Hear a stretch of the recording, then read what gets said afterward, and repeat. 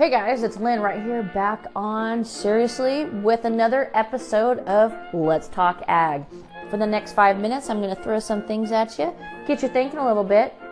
This is not for ag folks, but why not? If you want to join in on the conversation, do a call in, leave me your feedback. Let's get this shit talked about. The biggest thing I have with ag is we don't do enough self-promotion. And I think in some respects we've all kind of been grown and taught that it's not always the best to talk about what you do, how you do it, you know. There is a school of thought of, well, I grow food, so why do I have to defend what I do because people are going to need me? Yeah, that's not always the case. And so that's how these episodes came about. But the one thing that I want to impress upon consumers is the old adage, don't talk shit about a farmer with your mouth full. As long as you have the availability to get to the store, buy your milk, buy your produce, buy your meat, buy anything that sustains you, it is brought to you by the American farmer.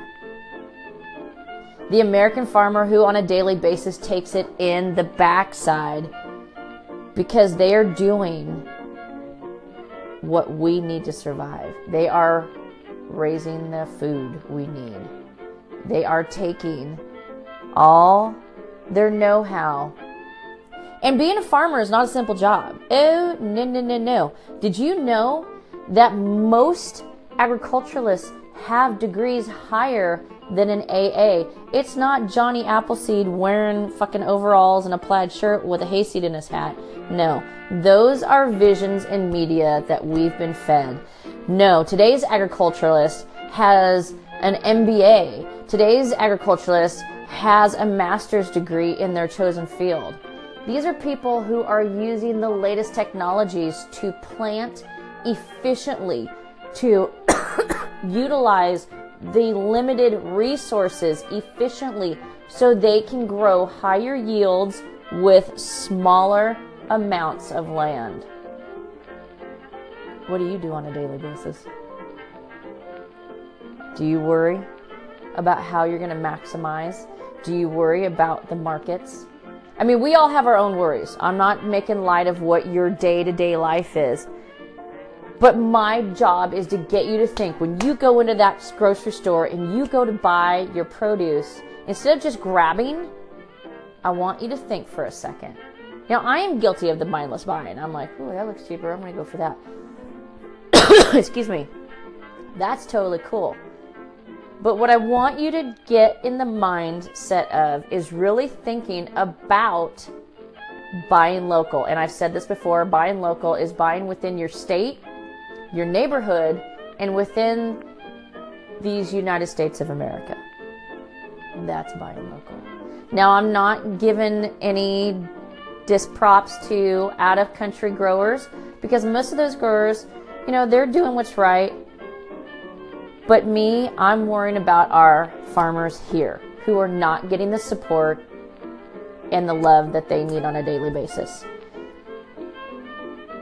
So, did you know that in order to be an ag, you need to have some serious degrees and some serious knowledge behind you? Now, there's a lot of family farms who people are learning. That's some kick-ass on-the-job training. Do you know what an ADG is? Average daily weighted gain. Do you know planting seasons? Do you know what plant tape is? I just learned that. It was pretty amazing. Do you know what it's like to have to figure out when you are depending on Mother Nature for rain and you don't have it? Do you know how to go contact your legislator to fight for your water rights when your water is being trucked down to another part of the state? Do you know who to contact for help when things are going wrong with your operation? That is just a snapshot of a day in the life of agriculturalists. All right, my 5 minutes are almost up. I'm going to be coming back to you again with some guests and other viewpoints. But for now, I'm out. Keep asking questions.